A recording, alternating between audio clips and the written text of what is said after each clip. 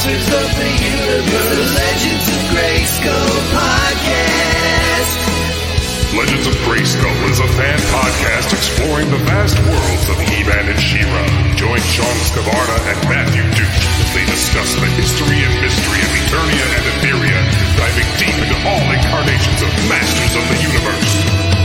Hey, you know who's back? It's the Legends of Grayskull podcast. Now that you know, let's go get ready for the show. It's the Legends of Grayskull podcast. Sit back and enjoy the ride right now.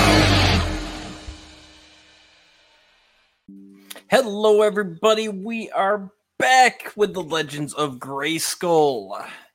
We got a special treat for you today. This is a very special episode. We will be taking a look at Masters of the Universe Revolution, Episode 1, Even for Kings. But before we get into that, I want to introduce my wonderful co-host, Mr. Sean Scavarna is back again. How are we doing today, Sean? I am here. I have been revolted, but I'm still standing. Revoluted? I've been revoluted and I think diluted. revolting is different. I am revolting, though. I am. You I are will admit you are this. molting. Absolutely. I'm multi-purposed. Not only do we have Sean Scavarna here with us today, but we also have our wonderful off-world shooting the shelf buddies. We got Curtis Ackerman and Jesse Arnold. Curtis, Jesse, welcome and thank you for joining us. Thanks for having us. Anytime. I would say being here is a revelation. Yes, have some. You want some coffee? Yes, have some. Yes, have some. Yeah, the podcast is over. Matt's shutting us down now. He's just like, you guys can't even take this seriously. Hey, it doesn't always have to be serious. Sometimes it can be fun. So Seriously fun. We are here. We have all watched Masters of the Universe Revolution streaming right now on Netflix. If you haven't watched it yourself yet, what the heck are you doing here? Pause us. Go watch Revolution, at least the first episode, then come back. Go on. We'll wait. We're not really going to wait, right? No. Yeah. We'll be back. All right, guys. Thanks for coming back to us after watching Revolution. I don't know why you were here before, but thanks for being here now. So, guys, leading up here, I know me and Sean, we've had our episodes. We've had everything leading up. Everyone knows where we stand. We broke down all of Revelation. So I don't think they really want to hear from us, but let's hear from you, Jesse and Curtis. Just a brief, how did you feel about Revelation and how you felt going into Revolution before you watched it for the first time? You want to go first, Jess, or you want me to? Sure, I'll go first. I was excited. I enjoyed Revelation. I mean, there were some minor things, some things I would have liked to have seen, just like maybe some of the pacing differently. Overall, I liked the story and enjoyed the animation a lot. I was really looking forward to this new one. I know there's some voice cast got redone or whatever, but it didn't seem to affect my enjoyment of this new season. So I was excited going into it. Very nice. Curtis. I enjoyed Revelation. I think I had probably more things that I thought could have been better than Jesse. But overall, I thought the animation was great. I thought the overall story was good. It was just nice to see Masters again. But there was definitely some things that I thought they could have done better. And I really felt going into this, I was optimistic that they would, kind of make some alterations, some changes, some adjustments, as it were. And overall, I think they did. And I was pretty happy with it. So, all right. And as most people know, I was generally positive going into this. My big fear was that, especially after seeing that first trailer, was that there was going to be too much to handle in 5 episodes. And that was my biggest fear going into these new episodes, is I just thought they were biting off more than they could chew. And that just from what was in the trailer, let alone what we're going to find out was actually dropped in that first episode. Sean, anything you want to say before we kick off the review? I would say I was more than cautiously optimistic going into Revolution, and let's just say I was pleasantly surprised after the 5 episodes. All right, let's get into it then. We've got episode 1 of Revolution, Even for Kings. We're going to go through this scene by scene. I'll read off what happened. We'll talk about it a bit. And at the end, we will give our rating of the episode. So scene 1, Adam and Orko, in an odd Saiyan fusion disguise, travel to Subternia to barter for the souls of Fisto and Clampchamp. When diplomacy fails, it's time for He-Man. Adam transforms and takes on a very Stephen King's It style Scareglow, transforming, taking on the powers of Fisto and Clampchamp. He gets help from Buzz-Off, Snoutspout, Rio Blast, and Andra as they fight off the hordes of Shadow Beasts. With some help from his father in a mech suit, He-Man defeats Scareglow and recovers the lost souls. Teela shows up and is able to help them escape using a light spell to dispel the Shadow Beasts. Scareglow pursues them out of Subternia, but is trapped by a giant H symbol plug in the entrance and topped off with a magical spell from Teela to seal off Subternia, seemingly forever, but no seals forever in Masters. Back on the Andra's new creation, the Cloud Crusher, available now in a toy store near you. The heroes celebrate as Randor gets out of his mech suit. He stumbles and loses consciousness. So as most of you know, this is most of the fight scene that we saw at San Diego Comic-Con and leaked online before it came out. What'd you guys think of this opening? who's going what? Everyone just starts talking as they please. So I'll throw in. I made notes as I watched it the first time around, and the one thing that I couldn't help but notice is Kevin Smith loves starting series for Masters out where there's a character in disguise that you darn well know who the character is walking into something. And it actually dawned on me more the second watching than the first, because the first I just kind of let everything happen in front of me and I wasn't trying to overly analyze.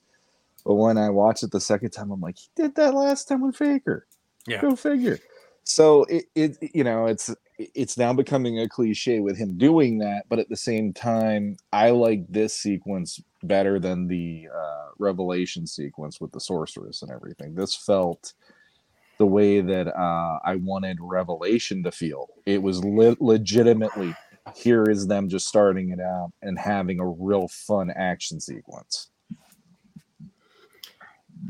Yeah, and I gotta say, I really felt that the animation was a lot more settled in this one. Like it felt cleaner, it felt vibrant, it felt solid. And yeah, this opening battle is everything I want out of Masters. Like it was action packed. There was real stakes, but at the same time, you didn't have to go like blood and gore, which I don't think Masters needs to go to. No. Like, you can have stakes, you can have action, but it doesn't need to be cussing and blood shooting everywhere. Nope. So I thought it was really well done.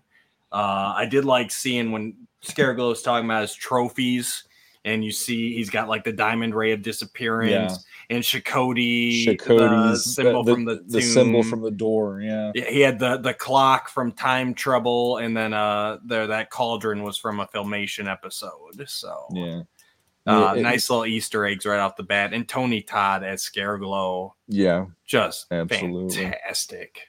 The only other thing, real quick, that two quick things I'll say is I did get a chuckle when Adam reveals himself there and says, "I am Adam, Prince of Eternia," and all that, because I got a kick out of it, and I know in the one movie script that was how he was going to reveal himself as well. So I was like, that's a nod to that, and it's a nod to Filmation, which amused me, and 2000X technically.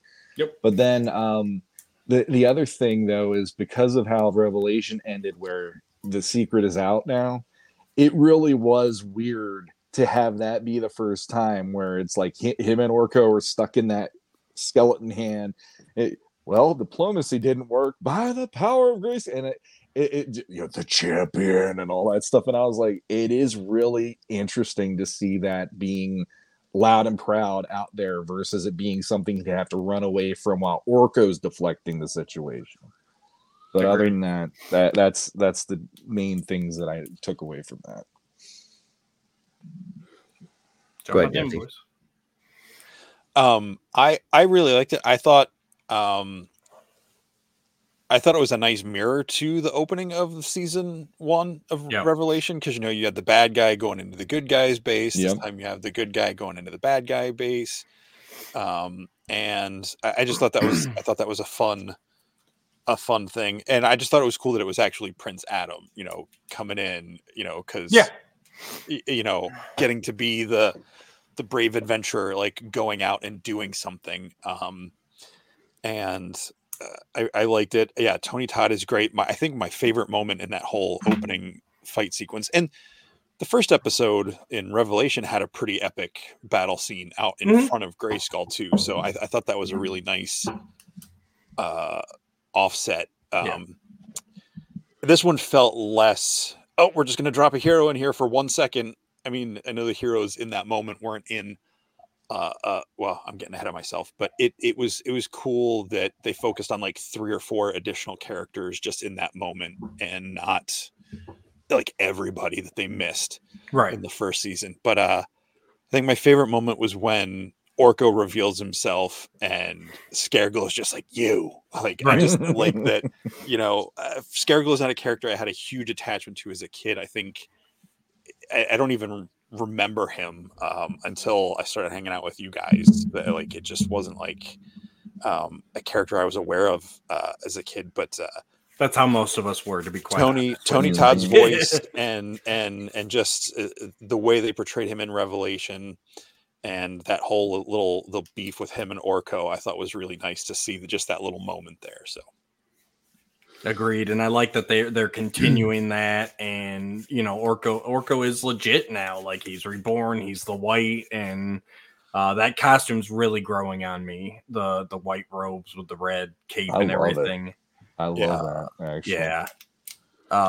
And I agree with you, Jesse. Like, seeing Prince Adam just actually being able to, like Sean said, and you said, like, Prince Adam is able to just go and be him and not have to worry about hiding anymore.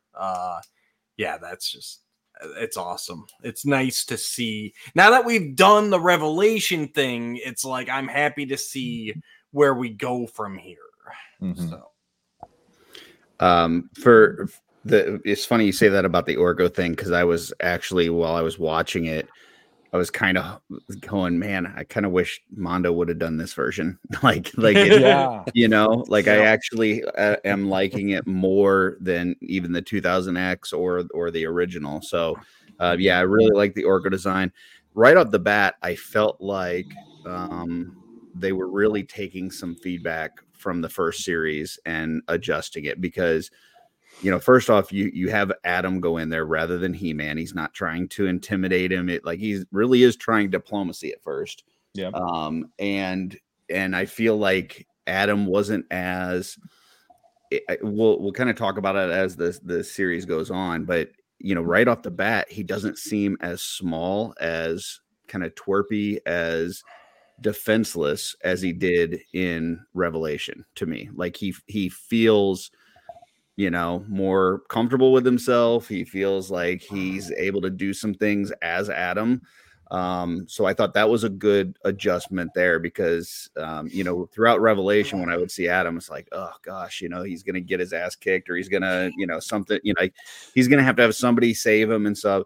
And no, he just walked in there and, was very confident. And so that was cool. Then the fact that they were addressing the whole, Clamp, Champ, and Fisto, not really being treated so well in Revelation, and you're there to get them out, I thought was really cool. Because it's like, okay, we understand we killed off 2 lovable characters very quickly. And so now we're going to go back and, have the heroes fight to try to get them back. And then you start seeing the other cameos and like, Rio Blast was awesome. It was cool to see Buzz off, but Rio Blast was amazing. My only problem with this whole opening kind of sequence is like when they leave before Randor, kind of collapses on the ship. Like it really feels like they're celebrating as if they had some victory, but they didn't get Fisto and Clamp Champ back. Like they didn't win anything. So they got their souls back, but they didn't like they're not there. There is no Preternia, so they're not like there, and they're not alive. So, but they're not being tortured by Scareglow anymore. Correct, but they're still like in limbo. So you didn't really, best outcome there could have been. And they didn't lose. I think best outcome would be they came back to life. That's what I thought they were doing. I thought they were actually going to bring them back to life. And so when you leave there and they're still not alive, and there's no Preternia, so they're not technically like in heaven, I'm like, what the heck are you guys celebrating for? Like, what did you gain? So that part was a little frustrating for me.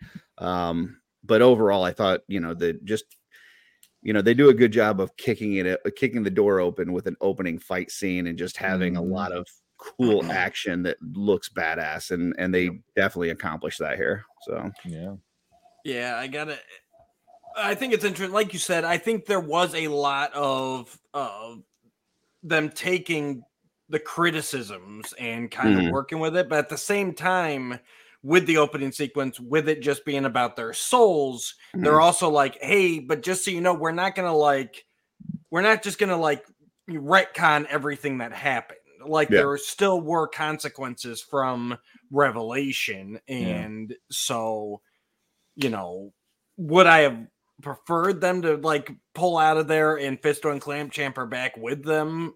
Yes, absolutely. That would have been awesome if just rescuing them from Subternia was like they're back. But I also got to admire them for saying no, there is going to be consequences there. There's no easy reset. So yeah, I get that. For me, and I'm not like, you guys know I'm more of a Cosmic Enforcer lover. So I have no special attachment to Clamp Champ or Fisto, but I know some people that is like those are their favorite characters. Yeah. And so for me, I kind of when the opening sequence started and they say why they're there in Subternia, I'm like, oh great. Like these people that are fans of these characters are going to get them back. Like I was like, they only got a couple minutes of them in Revelation and they were killed off and they weren't real happy about it. I'm happy for those people that they're going to get to see these guys again. And even if he weren't going to bring them back to life, it would have been cool if somehow they were able to join the fight in a spectral form or something. I don't know. I just thought it would have been that would be cool to do something a little extra for the fans of those characters. But minor gripe. Overall, I thought it was really good, and I did feel like this was the beginning of them making adjustments from feedback that they got. So. Well, and also we forgot to mention here, Scareglow does talk about, he brings that up, like with Preternia gone, there's no place for the souls to go. And I thought that was interesting because we had all speculated at the end of Revelation, because it was kind of ambiguous at the end there, Evil Lyn destroyed Preternia, but then there's that end sequence with Adam and Tila once Tila becomes a sorceress where they're like, let's set things right. And so there had been speculation about what exactly did they do there. And so that was also kind of clarifying that and, showing that, yeah, Preternia is not back, but maybe it's going to be, that's the storyline there, the Preternia storyline that we're going to get into in a minute here that I didn't see coming. Because it was left very ambiguous at the end of Revelation what exactly happened there. So, well, one last thing I want to bring up here, Jesse alluded to it before, but the voice changes. So one of the big ones that we've hit so far is Sarah Michelle Gellar is out as Tila, and Melissa Benoit, TV's Supergirl, is in.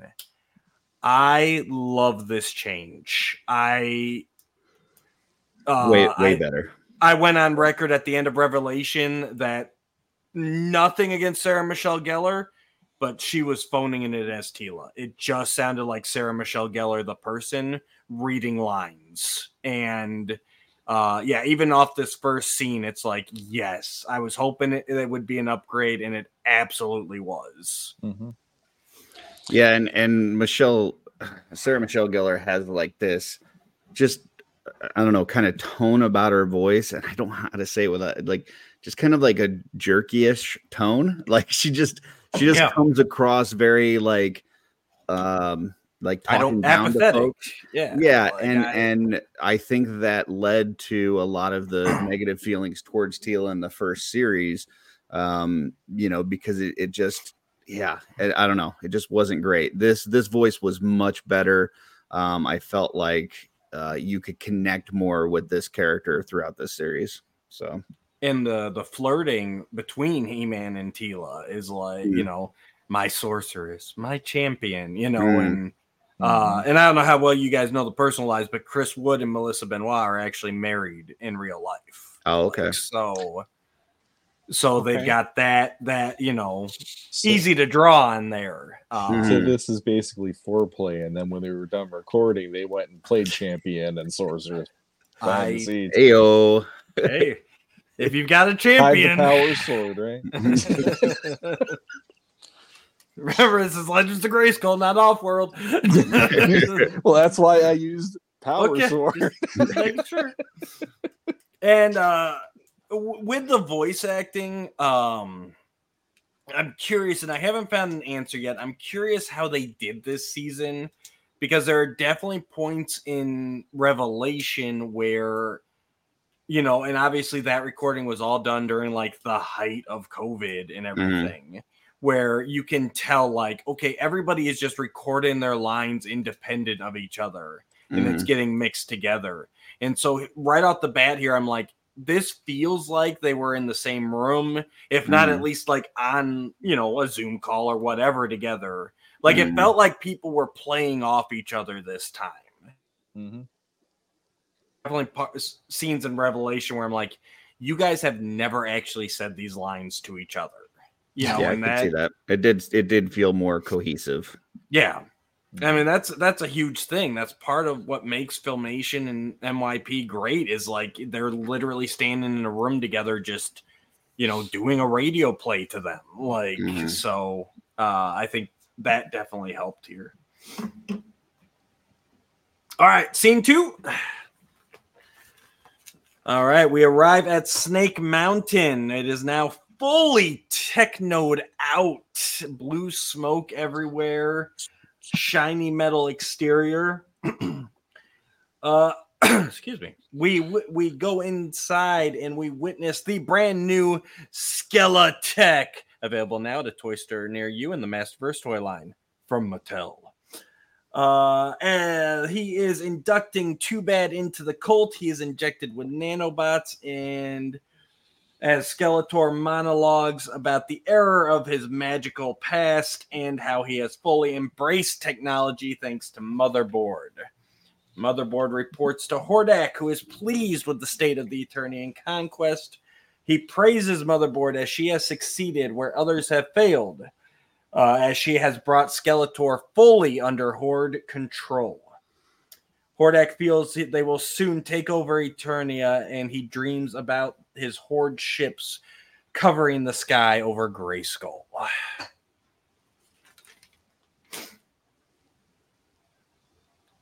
Okay, I'll jump in. I thought it was really cool to see Two Bad. First of all, Yes. that was pretty neat. I was interested to see where they were going to go with the what happened with Skeletor at the end of Revelation.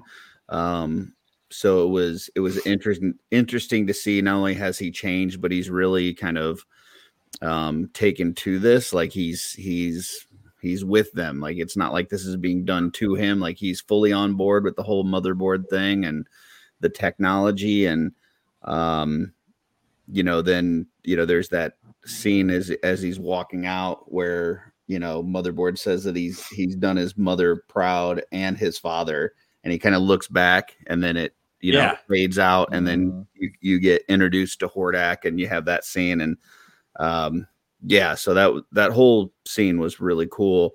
I wasn't really sure where they were going to go with the whole tech thing from, finishing out last series and going into this one. I was like, I don't know kind of where this is going or how they're doing it, but rolling it into all as being part of a Horde plan was a really nice touch. I thought it really brought it together well. I agree. The technical, I didn't hate it. I know a lot of people hated it in Revelation, but it definitely felt like the sore thumb where there was never any real resolution. But yeah, definitely here with it being the Horde plan and the technovirus, and it's like, okay, now we're back. Now it feels like it's rooted in Masters. Unfortunately, that does mean Triclops really took a back seat here, which was unfortunate to me because he is one of my favorite characters. But at the same time, it's like, okay, I get, again, 5 episodes, so we've got to get into this. And with Skeletor now, see, I took it differently, Curse. I didn't feel like he was necessarily on board. I felt that Motherboard made him on board. Especially with look back when she mentions Hordak, I just as him I want to say how much of an jerk I think Hordak is, but I literally can't because of this virus. So just the speech that he was giving to Too Bad makes it feel like he is fully embracing this. But you're right, there is even then there's this feeling that maybe he's saying what he thinks they want to hear. Yeah. But he has Skeletor always has his own agenda.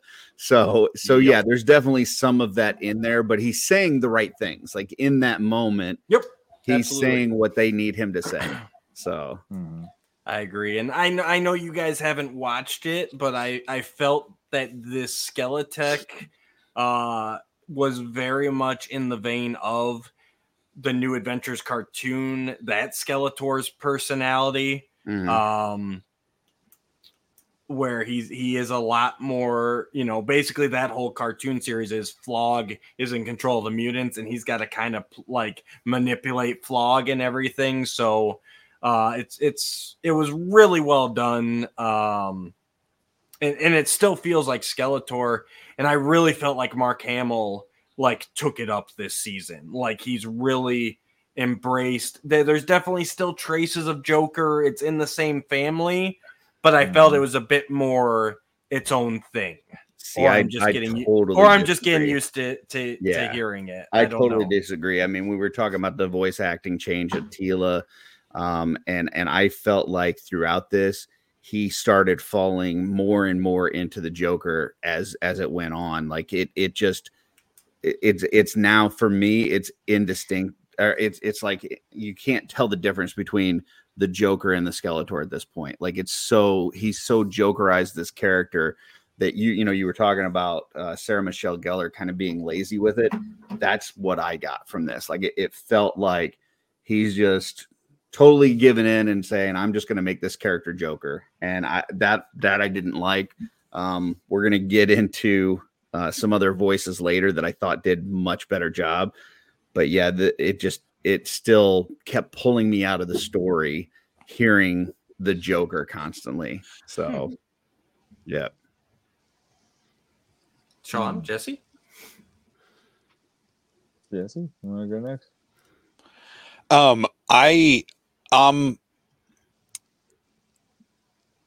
I I didn't believe Skeletor. At least I didn't believe he was sincere in the stuff he was, because he starts talking. He's like, "Did I blame this? Did I blame? No, I blamed myself." I'm like, "What? That's not Skeletor." I was like, if that's him.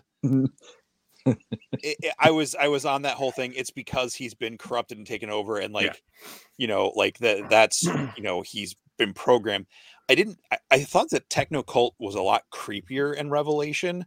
Like when they infect that kid, like in the second or third episode, whenever they reveal that, I was like, oh God, like that like made me super uncomfortable. This I didn't feel as weird about. Maybe because they were doing it to Too Bad, and he's a bad guy, and it wasn't just some random kid that just started screaming as they're like bashed or whatever. I thought that was an interesting take, to go, that's where those characters went in Revelation. So, I did like this scene because it's like you said, it's Skeletor. He's always got his own plan. There's something going on, his own agenda. And I'm somewhere between the two of you guys on the voice. Like I didn't think it was like amazing. I did feel it was a little more distinct. Yeah. Like, I mean, I definitely get what you're saying, Curtis. Like, I mean, it's Mark Hamill doing that kind of voice. Yeah, it's in the family. But I feel like it was distinct enough. But I like that he kind of toned down from it felt like in Revelation, it was a little over the top. I feel a lot of the stuff in that first series was over the top. Like we've only got 5 episodes, 10 episodes to give the fans everything they've been wanting for the past 30 years. So we're just going to pour it all in one giant garbage cookie. I'm not calling it garbage. I'm talking like, you heard it here, folks. The cookies where you throw Jesse Arnold calls Revelation No. garbage. No, isn't that what they call those cookies or the pancakes or whatever? Where you throw like all the ingredients? everything cookie or everything bagel, kitchen not sink garbage. Cookie. Yeah. But that's all right. I wasn't calling it garbage because it was bad. I was calling it because they threw everything they had into one thing.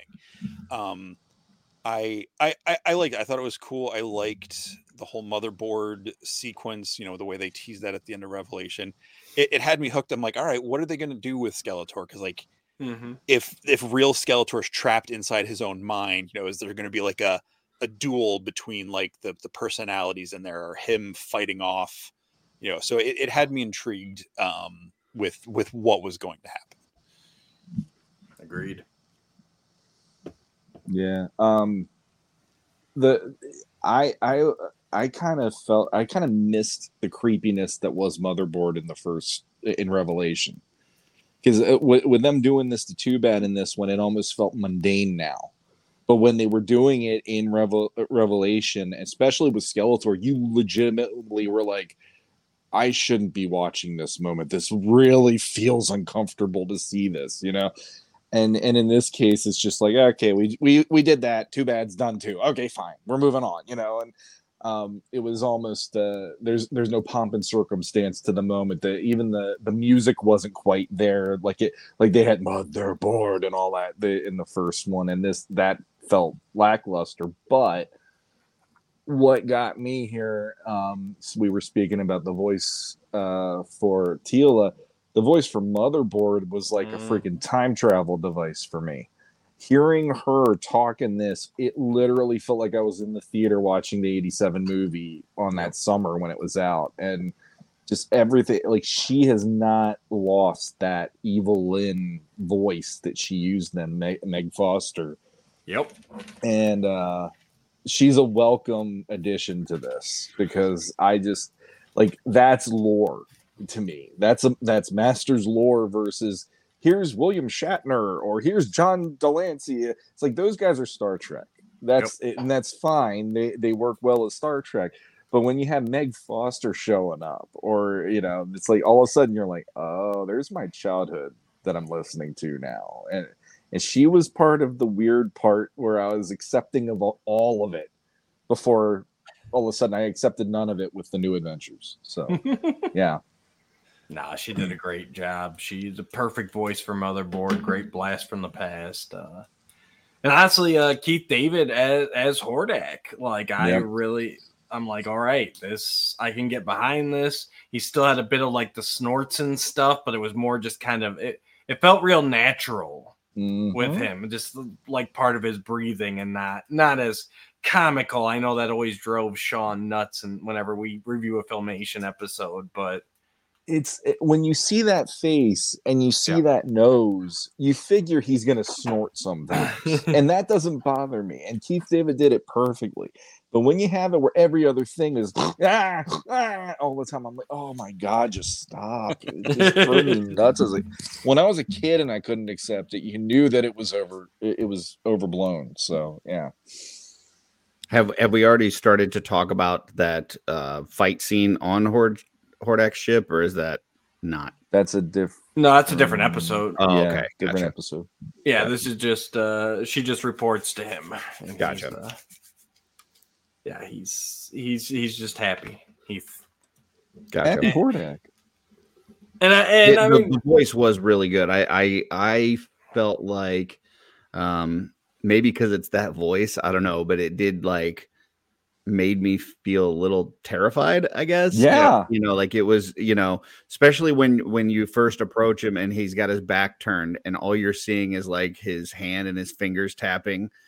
And then he spins around and, something about that voice, like, okay, this is a legit terrifying character in this series. So yeah. Well, the thing about that, to go along with what you're talking about, is like Mark Hamill's Skeletor almost reminds me of how my brain gets when I have too much going on.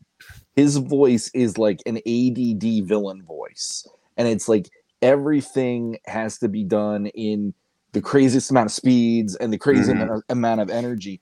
And when you get Keith David in there and he has this gravatus in his voice, he's got the tone.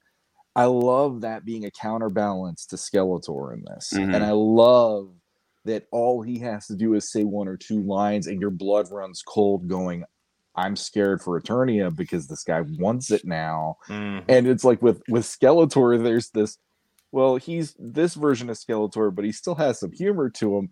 This guy's like the freaking Grim Reaper about to invade. This is no good. Yeah. You can't deal with this guy. You can't rationalize with him.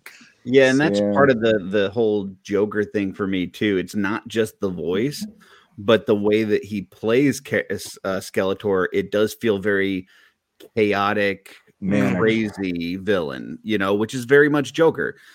Whereas the contrast, like you said, you then get to Hordak, and it's like very slow, methodical, calm, like nothing's rattling him, like he's just like it's there's something terrifying about somebody that is that calm about taking over universes and stuff like that. And we'll get to the reference. That's like next episode, but like you get right off the bat, like like you said, Skeletor's going now. I need the crown now. And Hordak's just like, I'll pop into Eternia once every 50 years. Yeah. We lost you there for a second, Dooch. No, Hordak's the type of villain who's like, I'm just gonna pop up like every once in a while and rattle the cage, test your defense. No, Grayskull's still strong. All right. I'll see you guys in a couple centuries. All right, what's going on now? He's definitely a long game guy. Yeah, he's not worried about anything. He's just he's not even trying anything. He's got Motherboard sitting in Snake Mountain, slowly assimilating and amassing these followers, which is growing and growing. And it's like, we're good. And so by the time anybody even knows what's going on, it's going to be too late. And that's his plan. Like, and that's what I love. Eternity War, which was a fantastic comic series in my opinion, and definitely this whole saga takes a lot of cues from that. Rob David was a big part behind the comic and this series, and that was one of the things they did. Because coming from Filmation, where Hordak and Skeletor, you had kind of the magic and technology, but at the end of the day, like they were the same villain, basically. Like, I mean, Hordak had the bigger army and everything, but at the end of the day, they were just that villain. And ever since Eternity War, with playing up Hordak, you're really playing up the Horde aspect. And he's not about even quality really, but just if I have enough Hordesmen, I can conquer anything. I'm just going to overwhelm you and I'm going to outlast you. So, it's a lot of fun seeing that. And I like that dichotomy where it's like they're not the same villain, and it's refreshing, and Hordak is just menacing. Yeah. All right. Scene 3. Back at the palace, Adam is shocked to learn that his father is dying of organ failure, and he has known for weeks. Mendor, the royal physician, has not been able to find a cure, and Randor is out of time. His last wish was to spend his remaining time fighting alongside his son and the other heroes, and forbade Duncan and Marlena from telling Adam. Adam pleads to Tila for her to save Randor as she did for him previously. Randor will not allow it, stating that death comes for everyone, even for kings. He said the thing. He said the thing, Sean. He said the thing. He said it.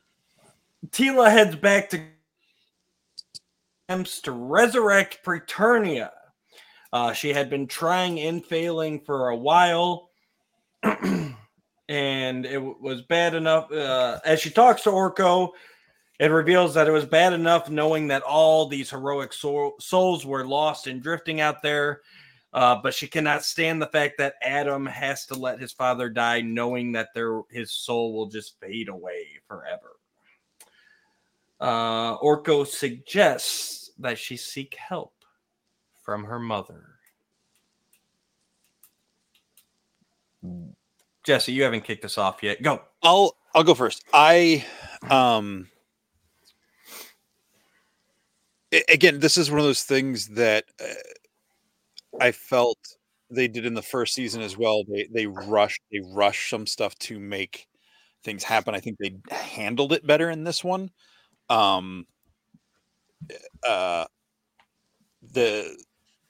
The weight and all of that, like I felt it, but I feel it's like, oh man, I just kind of like got on board with Randor like at the end of the last series, like enjoyed that he was having this stuff with his son. And my headphones are about to die.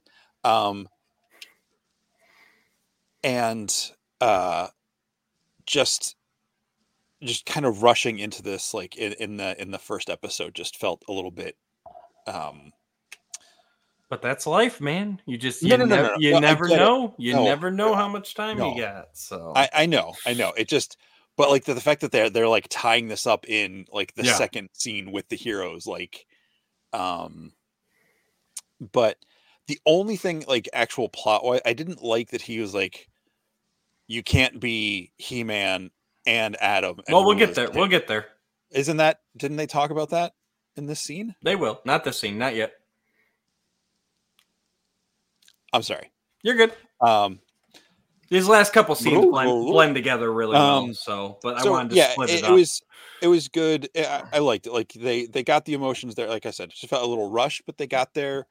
I thought it was good. You know, I don't know if because I didn't know it. I don't know if he was new to this episode, but like when they called the doctor Mendor, I kind of was like, that was actually, he originally appeared in the DC Comics Eternity War. That was his first appearance. So. I'm like, why am I laughing? Like that's not any more ridiculous than any other name. It works so well. It fits perfectly. I'm like, but I like that. It was so yeah. Yeah, I agree. At first I was like, I'm like, that's it. Like he doesn't even get a heroic death. It's just organ failure. But then like the more doing, I'm like, no, that's like that makes it hit harder. Really. Like you can't even, Adam doesn't even have anything to be mad at, right? Because if you go, Scareglow injured him. All right, then it's revenge on Scareglow. It's a retribution thing. Like whatever. But just having this be that just outside uncontrollable force, it's the Pa Kent thing. It's like, Superman can save anybody from anything except for his father from a heart attack. And it's humbling and it hits you out of nowhere. And unfortunately, that's just the way life goes sometimes. Yeah. And then on the flip side, watching Tila and her struggles, and you get the feel that some time has passed. She's getting her powers. There's even talk that she's already visited her mother from time to time. She's trying not to go to her for everything. She makes that comment to Orko. And again, the animation when she's calling down the Zor magic and trying to resurrect Preternia, and you got the lion central tower like forming Cave of Wonders style. I'm just like, it's just so damn beautiful to look at. Like, I am in. And again, this is the point where we see like, okay, the lack of Preternia is going to be a thing here. This is going to be a season-long arc. So, and at this point, I'm just like, I'm in. Like, let's see where we're going. Yeah, I'm kind of with Jesse on this. Like, you're doing this season across 5 episodes instead of across 10, and so you've got to truncate some of that. I get it, and we've talked about some of this with like the Marvel series. Like, it's finding that sweet spot. Sometimes you have too many episodes where it feels like you're just throwing shit in there to kind of stretch it out. Whereas this felt like it's like, okay, we just finished this fight with, in Subternia, and now the king's dying. We don't really know why. We don't know what's going on. And, we're going to get to it in a second, but then he's dead. It's just like this whole thing where it's like boom, boom, boom, boom, boom, with not a whole lot of explanation or, time to process feelings and stuff like that. So it did to me feel there's only 2 times throughout this series where I was like, that's pretty rushed, but I think it's pretty rushed because there's only 5 episodes. This was the first of the 2 for me. One thing that I really did like, though, this is kind of continuing from the first one, like, I am liking Adam more in this series, and I'm liking how they're portraying Adam. Like, he is more of a man. He's not a boy. And, just some things like simple animation. And this, I'm just going to throw my phone up here real quick. But like in this scene right here, you can see like Adam is standing next to Tila. Tila is actually looking up at Adam. In Revelation, Tila was significantly taller than Adam and looking down upon him. And he looked, it was like they made him as if he was a child. Yeah. Adam is not a child here. So I just those little subtle differences in the animation made a huge difference for me. So yeah, I mean, I still at this point, I'm very much liking where the story is going, but I'm like, this feels a little rushed, but I'm still along for the ride. I see the changes that you're making, and I'm ready for it. So, yeah, for me, Randor's whole thing almost made me think of episode 3. She's dying of a broken heart thing. It really felt like that. As much as I hate the way they did it in episode 3, this felt a lot less crappy. But I still like when they went there, I was like, really? Like, we didn't have time. Adam doesn't have time. How the hell does that line up in any way, shape, or form? And I think I went in with preconceived ideas of it would have been nice to say we knew he was sick when he got into the battle suit, but he wanted to go anyway or something. Yeah. Like show him coughing or something at least to give you a hint like, that's weird. Why is he coughing or whatever? And then when they go here, it's not so all of a sudden like bam, all of a sudden he's dying and organ failure and all this stuff, which for me, I was like, that's still an odd, like, how does that work? And they can't stop. Okay. I don't know. I really like it's the human. It's the freaking human bringing the the common cold to Eternia. Basically, there it is. It It just took 20 years. It Wow. took 20 years, and It's then all finally, Marlena's fault. It's the Earth flu. Marlena's over in the corner, like, I get the whole castle. This is gonna be great. We're gonna have a party. But the one part about this that actually I don't know why. The first time I saw this, it didn't even register until the scene with Tila trying to resurrect Preternia. And I was like, oh shit. Like that really shocked me more than even Randor. It was the whole, oh shit, he doesn't have anywhere to go. This is actually a really cool ticking time bomb for the story to deal with this. And I like that she's taking it just as hard as Adam, but she's taking it hard in her way of feeling responsibility for what she can handle. And Adam's taking it hard in this, I'm losing my father, and I'm also having to figure out my place in this new without my father life that I'm about to have and all that. So on either side of it, the story implications are really interesting. It is really weird that just out of nowhere, Randor's just, okay, we're going to just off him at this point. But yeah, it does feel like she has guilt, like that she hasn't been able to, up until this point, bring Preternia back and give him a place to go for, his sake, for Adam's sake, forever, not only for them, but the other people that are out there kind of as lost souls right now. So yeah, she is definitely taking it very hard. One other thing I forgot to mention too, the whole secret aspect of it. I mean, we spent, Revelation kind of dealing with, Adam keeping the secret from Tila and his dad about being He-Man, and now, his dad is been sick and keeping the secret from them. And it's, I don't know, at some point you would think that they would go, hey, these secrets really haven't been good for us. We should make sure that we're being open and honest with one another. But nope, Adam kept that from me for 20 years. I'm keeping this for him for 2 weeks. I got left. Right. The thing. How's it feel, son? The one thing I liked about that, though, and it might not be this scene, but I'm going to say it here anyway, since we're bringing it up, is there is that line where Randor says, if I would have told you, you would have done everything in your power as He-Man to stop this. And that's not important compared to the other stuff that we need to do. And that moment was enough for me. It really was like, with great power comes great responsibility. Or in Star Trek, they do the, for the good of all or the good of the one kind of a thing. And I do appreciate that message there, where it's like, could he have expended all of his energy to find a cure? Yes. Would Eternia have needed him for other reasons? Absolutely. Which are you going to do? Sean, you'll appreciate this in Man of Steel, when Kevin Costner just like puts up his hand. Yeah.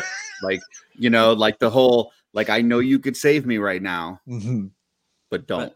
That's what it felt like. But see that. Well, go ahead, Matt. I was gonna say that's the thing to me. It's like, so, like I said before, if it's an outside force, if it's somebody who does this, then it becomes a revenge story. If he doesn't die right away, then it becomes a how can I save him story. And with it only being 5 episodes, we don't have time for that. So it's like it's story-wise, he has to die here. Otherwise, the story is about him dying, when really that's not. The story is about what comes next. Where Adam's going from here. What's his place in the universe? When. I will go on record as saying, thankfully, He-Man doesn't have super speed that would have maybe prevented that problem in the first place. All right, scene 4. All right.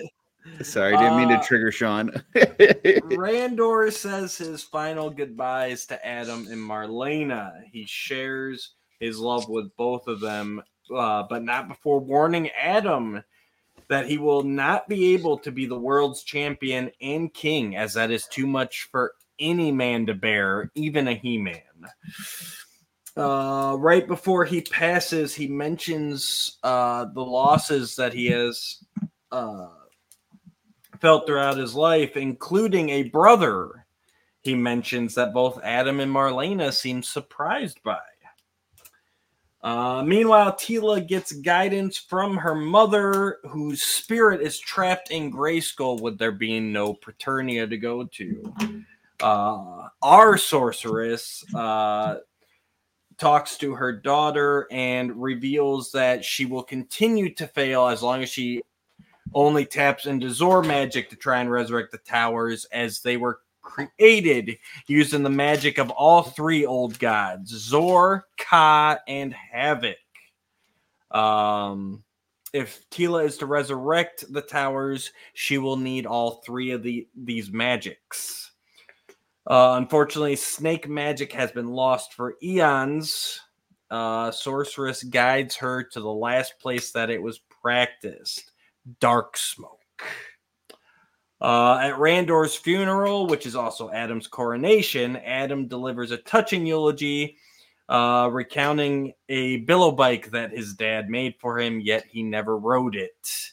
As Adam laments that he will never be half the man or king his father was, a voice cries out, suggesting that he not accept the crown then. A man appears from the crowd who claims to be the rightful ruler of Eternos, Prince Keldor.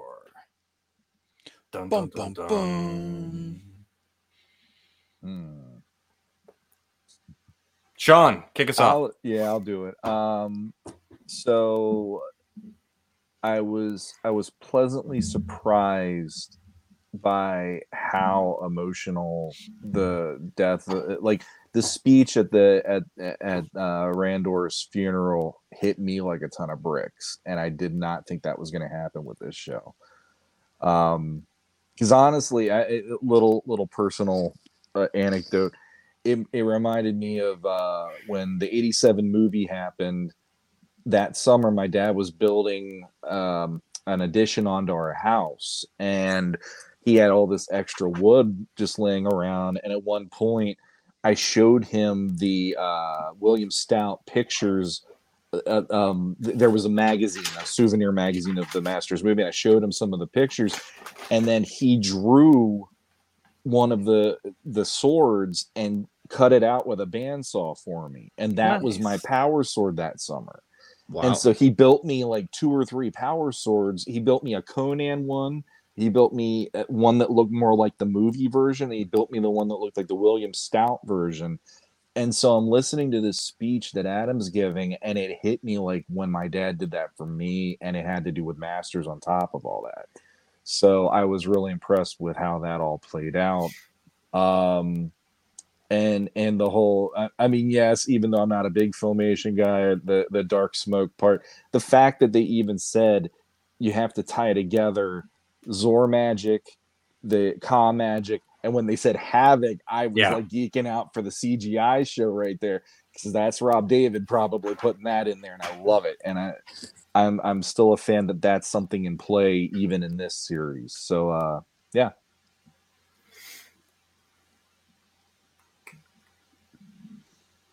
Curtis, you it looked like he was about to talk. He was moving his head around. I'm just waiting. Like there's no structure here, and I'm getting lost. And it's there's not. You just jump in. Yeah, I want to round robin or something. Okay. First thing on the whole can't be champion and king thing. I agree. I understand what he's saying. Like you can't devote everything that you need to both. Right. Anything that you're trying to be great at, you have to put time to. Like if you want to be a great musician, you have to put the time to. If you want to be a great artist, you have to put the time to, whatever it is. So I get what he's saying. That being said, we've got this character in classics and throughout that we've heard of it, which is King He-Man. Mm-hmm. And that's where I thought this was going, was like a King He-Man. And I really wanted to see King He-Man. And, maybe we'll talk as this goes on. Maybe if there's more series down the road, maybe we get a King He-Man. But so that part kind of irritated me at first. But then I was like, I get it. He's right. Like, you got to make a choice here. You can't be dropping everything like, oh, we have all these royal decrees to do. Oh, sorry, there was an explosion over there. I got to go take care of that. Yeah, I might get sent off to Tranus for a couple weeks. That happens sometimes. Like, you just. I get the logistics of it. It's just, but we are living in a fantasy universe, and I was like, oh, I hope this is going towards a King He-Man. So a little sadness on there, but I get it. I was very happy to see the sorceress, our sorceress. Yes. And the fact that she just not gone, because that was something I was really, I was not happy when she got killed off in the first series. But the fact that she's there and can still give advice and stuff, I thought was cool. And I also like how they've begun this kind of two adventures thing, like now, Tila is kind of going this way, working on this thing, and Adam's working on this other thing. And both things are important. It's not like one supersedes the other or one is having to protect the other one or anything like that. Nobody's better. It's like, I have to go on this adventure. You have to go on that adventure. And I like that. I feel like throughout the rest of the series, that works out really well. And then at the end, the whole, you said Keldor arrives, and I just got to say, like, I didn't pay attention to any of this stuff leading up to it. I had no idea who the casting was. Yep. I had no idea what the story was. I didn't even watch the trailer or whatever. I just tried to stay away from it. Right. So that voice comes out, and I'm like, man, that's an awesome voice. Like, I freaking love this guy. Like, I'm like, who is that? And it wasn't until the next episode we get into it and he gets a little bit more dialogue. That's when I realized it. I'm like, wait a minute, that's Shatner. Yeah. Mm-hmm. And I have to say, like, I talked about the Mark Hamill and how I just like felt like he fell into this comfort zone with the whole Joker thing. I think Shatner was freaking amazing. Like, I think out of all the voice acting that was done in this series, like, that's the one for me that I was like, yes, I love it. I want more of it. It was freaking awesome. He did a kick-ass job. So I have no idea how old Shatner is at this point, but he's got to be up there. But man, he killed it. I want to see somebody said he's in his 90s right now. So that's amazing. He will turn 93. There you go. Yeah. He killed it. He did not set, like Alan Oppenheimer played Mossman in the first in Revelation, and you could definitely, like, you wouldn't be able to tell that was Alan Oppenheimer the same way versus when the minute you hear Shatner's voice in this, you're like, no freaking way. Like, that's just nuts. I honestly did not know who it was at first. I was just like, whoever this voice actor is, he's freaking killing it. Even I didn't place it until the next episode where because he's only got the two lines at the end of the episode. And it was one of those things where it's like William Shatner, he was playing. And a lot of people thought he was going to end up playing Gwildor because, Gwildor through the toy line got revealed early on. Even I really thought they were going to do Shatner as Gwildor. So yeah, this was a nice turn, and we'll definitely get into that more next episode.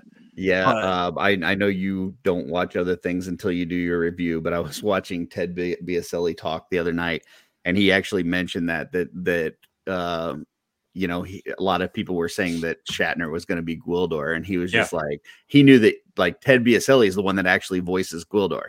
Yeah. And so he was like, oh, they think Shatner's Gwildor? Okay, well, let's just run with this. Like, we'll just let them think that. Right. And so, like, he was happy to let everybody just think that Shatner was going to be Gwildor.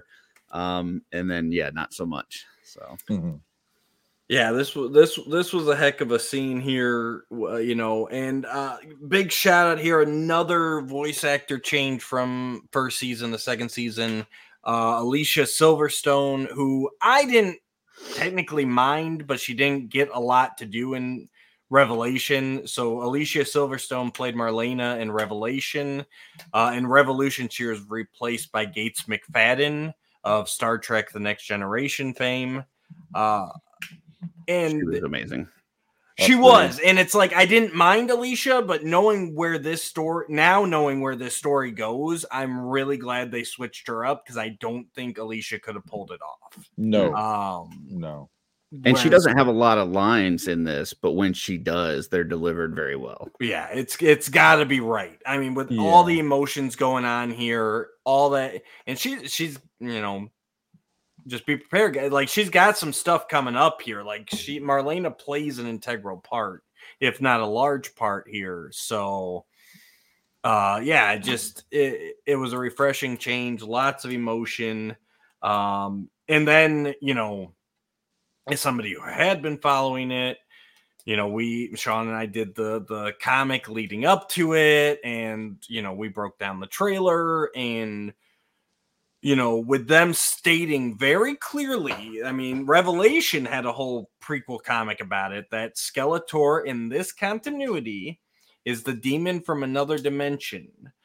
For them to then pull out Keldor and go, yeah, we also have Randor's brother Keldor. It's like, okay, where are we going with this?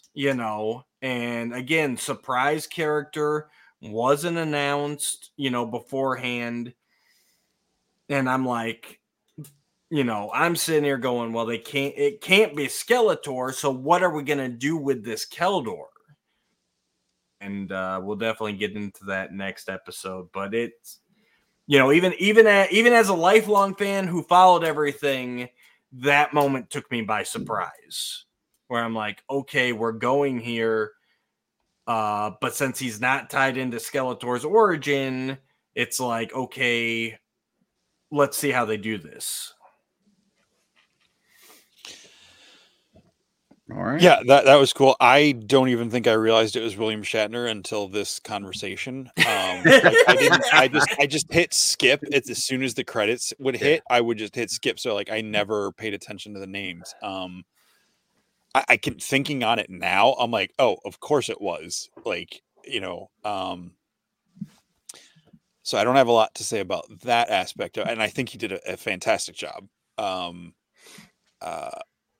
It was surprising to see Keldor because even again, I'm not as deep into this stuff as you guys and the lore and the history, but like I knew the connection there and everything. I was like, right, wait, what? I was like, okay, like they did a really good job in this first episode of really like giving some good hooks into where is this going to go, which is what a first episode should do. So like major props to that. Yeah, the like Sean was saying, the whole speech, it didn't hit me in the same way, but I thought I was like, okay, we're going back. It's just this random little story. It's not some grand adventure. It's not some big epic, they may take our lives, they'll never take our freedom kind of a speech. It was very a son reminiscing on his father. And I thought that was really beautiful and really well done. And I think to spend as much time as they did on that speech in that scene was really good. Like that's one of the things I think that offset some of my disappointment with how rushed some of the earlier stuff was. It's like, okay, you paid this off here. It's not like Princess Leia watches Alderaan blow up in Star Wars and we never talk about it again. No, ever. She's comforting Luke an hour later, like, "Oh, you've had a hard day." Which I that works, but Dude, a real quick question though: do we know what a billow bike is? Have we ever seen that? Is that something they just made that up on the spot? Okay, I didn't know if that was something from like a comic book or from lore or something that I was like, I have no idea what that is. Well, but okay. I'll put a 99. I'm 99% sure that is just a thing they made up here. Okay, and I swear, maybe 80% sure that story is actually from Kevin Smith's life. Okay, I feel like I've heard him tell that story before. Okay, about the bike and being made for him, and he was embarrassed about it. Like I can't back that up other than a vague memory. I probably should have looked it up, but I feel like that was listed from at least partly from his personal life. Gotcha. Sorry to interrupt there, Jesse. I was just like, what the That's heck's a billow bike? Okay, go ahead. But the whole thing about, you can't be He-Man and King, like the only thing in that speech when he was saying that to him that was like, I was like, okay, I can kind of, he's like, well, you can't just go running off on an adventure. And I'm like, but that, and maybe this is just my lack of investment or lack of understanding, but like, to me, that's never what He-Man was just, I'm going to go abandon everything and go on an adventure. Sorry, I hit my mic. I think having Adam being able to lead the people as, a politician and in battle when necessary, again, like Curtis was saying, it's a fantasy world where things can happen, yeah, I didn't dig with that moment until, like I said, I was like, you just can't run away. Like, I don't think if he was He-Man and King, he would just be like, well, I'm bored of signing these documents today. Let's go down some trees in the forest to practice my sword skills. It's not. The thing is, for instance, like 2000X Randor was way more a man of action than Filmation Randor ever was. Yeah. And since that's the way that they went with this, as hey, we're following the coattails of what Filmation was about, that Randor was always going to be that Randor. But if it would have also included like the 2000X, he wouldn't have been able to have that speech. But the other thing too, again, the condensing things, because you got 5 episodes and trying to make stuff happen. Him doing that was just automatically giving Adam, here's an obstacle that I have to figure out how to overcome by the end of these 5 episodes on top of everything else. So it kind of worked for me on that level of how do you make it work? But at the same time, it's specifically like this Randor is that version. And if it was any other version of Randor, especially 2000X, he wouldn't have even had that argument because he is that kind of a king in that show. That's another part that bugged me with that, was that like throughout all the different iterations of Prince Adam, like Filmation, 2000X, whatever, like we've seen where, Randar's kind of disappointed in him at times, that he's not more of a man of action, like he's not going and doing this stuff. And even where Teela is training him to be ready to do this stuff. And it's like, so like through all the iterations that we've seen, it's like Adam getting trained and trying to, the expectation is that he's ready to be not the champion, but a champion, one of the, people that are going to defend, this world. And then now it's like, okay, now you need to, don the robes and hang out. And this is right after Randor just went on a freaking mission with them to Saturnia and was in a suit fighting. It's like, it just seems very hypocritical where it's like, hey, I'm able to go on adventures and stuff, but you're not allowed to. You're able to go on some adventures, some planned missions that you've allowed time for, but not just like said, so he can definitely be Eterno's champion, but that's not who He-Man is. He-Man is Eternia's champion. And so if you're going to be He-Man, you got to be able to be everywhere, wherever you're needed, however long you're needed. Like that doesn't work. Yes, he would. I get it. It just seems a little hypocritical. Because of the way it ends with Keldor showing up, like I feel like they could have set that up better than like if Randor would have said something. He's like, there may be a day where you have to choose between being King and He-Man, make it a choice. And he's like, oh, Keldor's here, I don't have to make the choice anymore, which is what happens. Spoiler alert. Wow. I mean, it's literally, that's literally what he says. That's literally what Keldor says, is like, then don't be king. It's like, we've,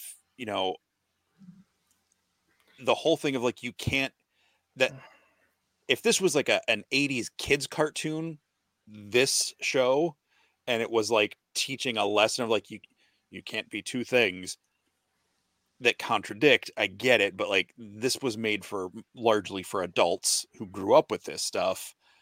We can take a little bit of complexity in this thing and Do you think? I just feel like it was set up too black and white, especially Curtis was saying. Like, he just went on a mission in an armor, knowing he was dying and not telling, keeping secrets about a brother, keeping secrets about his health, and then it felt a little, again, just convenient just to set up the plot point. But that's, we're super dissecting this, and absolutely, that's what we do. Do you think it would have helped you guys if they had done a little bit of a time gap, like had Randor pass, maybe go 6 months later and like show Adam struggling, like, having him be overwhelmed with the duties of king and stuff? I don't think so. I think it's what Jesse said. Like if Randor would have just said it as a, hey, this is being king is a massive responsibility. Being the champion is a massive responsibility. There's probably going to come a day that you're not going to be able to do both. I think if he had said it like that, I'm cool. The fact that he made it black and white, like you can't do both, is where I'm like, okay, it's not that black and white, but so I think that was it. I don't think it needed more time or any of that. Like, that didn't bother me. It was just the black and white nature of it. I mean, we just got done with Revelation where they told, Tila, like, if you're going to be the sorceress, you can't leave Castle Grayskull. And she's like, well, screw it. I'm doing it anyway. It's kind of like, like you break down that doesn't those. Turn out badly for anybody. Well, I'm just saying, like, when you have two choices listed in front of you, sometimes you can make a third. And, just making it black and white was the part where I was like, I don't know about that, but okay. I'm still along for the ride, but yeah. Because that's a trope in so many superhero things. Like, you have to choose Gwen Stacy or the kids on the train or whatever, you have to choose one of these things, obviously. In the one horrible Batman, are you going to save Robin or I don't even remember who the other option is. Is it Batgirl? I think it's Batgirl. Yeah. He's got two, Riddler's got the two people, and he's like, I'm just going to save both. It's from your movie that you like so much. The Batman Forever. It's just like whenever you give Batgirl wasn't in Batman Forever. Batman and Robin. It's the next one. So it was Nicole Kidman or whoever the Alicia Silverstone was Batgirl. You always save Alicia Silverstone. Yeah. Except for after her Revolution. being Marlena, I don't know if I would do that. I'd still save her. I was gonna say that. It just whenever you present that, I just feel like that's a trope that gets done too often. It's like, well, they're going to come up with a third option. I also feel like for me, the one thing that saves me a little bit on this is that Randor has underestimated Adam his whole life. Like, he didn't realize that he was doing this stuff as a prince and being He-Man. So he's always underestimated him. And I feel like that's part of this as well. Who knows? Like, we may get another series down the road and maybe he says, Randor is wrong. I can do both of these, and whatever. We'll see. I mean, there is a character in Masters lore that kind of proved that. King Grayskull. He literally is the blueprint for He-Man. Whether you go with the Revelation version or you go with the 2000X version, that's a character who he didn't let one thing say, oh, I can't be that, but I can only be this, because he just did both. And it worked. And I mean, personally, it's like he doesn't know Adam's story. You know what I mean? Like, Randor only just found stuff out. He doesn't know how he's never seen how Adam has done this for this long. He probably could pull it off. It's just him being who he is. It's such a black and white concept, the same as it's almost that generational thing of, okay, that generation only sees, these are the two options you get. There is no C. Yeah. You only have A or B. Yep.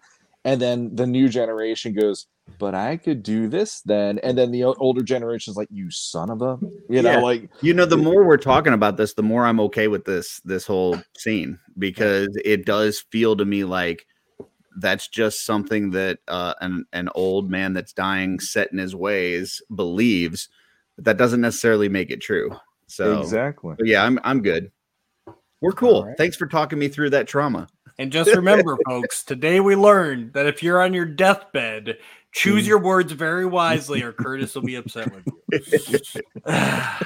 Look, if this was like an actual real person dying, I would be a lot less harsh on what they were saying. Yeah. Good to know. There was a room full of people writing this and making this, spending a lot of time like that. That's the only reason I can nitpick this. It's like they're like, Jesse. I can guarantee you my dying words are going to be something like, wait, Jesse's gonna have it scripted out. My dying words are going to be like, don't put the Kool-Aid in the rice. And remember to turn off the oven. I hope I'll have the wherewithal to be like, the money's hidden in the. Spoiler alert, they ain't no money. I spent all that. I was going to say, that's when it turns into the Mel Brooks movie and I pretend to be dead and come back to life. Just kidding. There's no money. All right, guys, that's episode 1.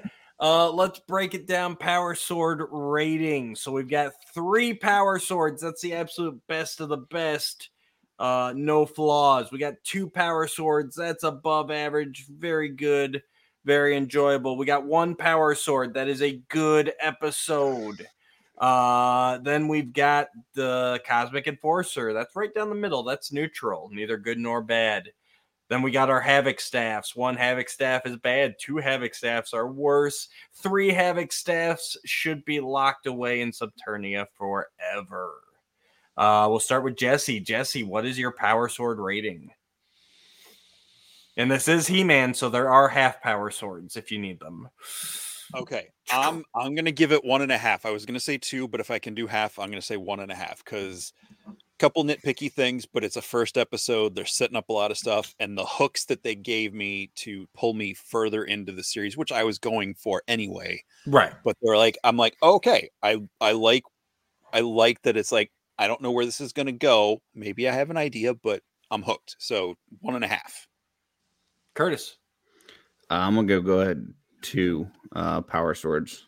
I really liked it. Like Jesse said, I had a few nitpicky things, but I felt like they came out of the gate swinging, and they did a good job of, in this episode and other episodes, really leaving each episode making you want more. So,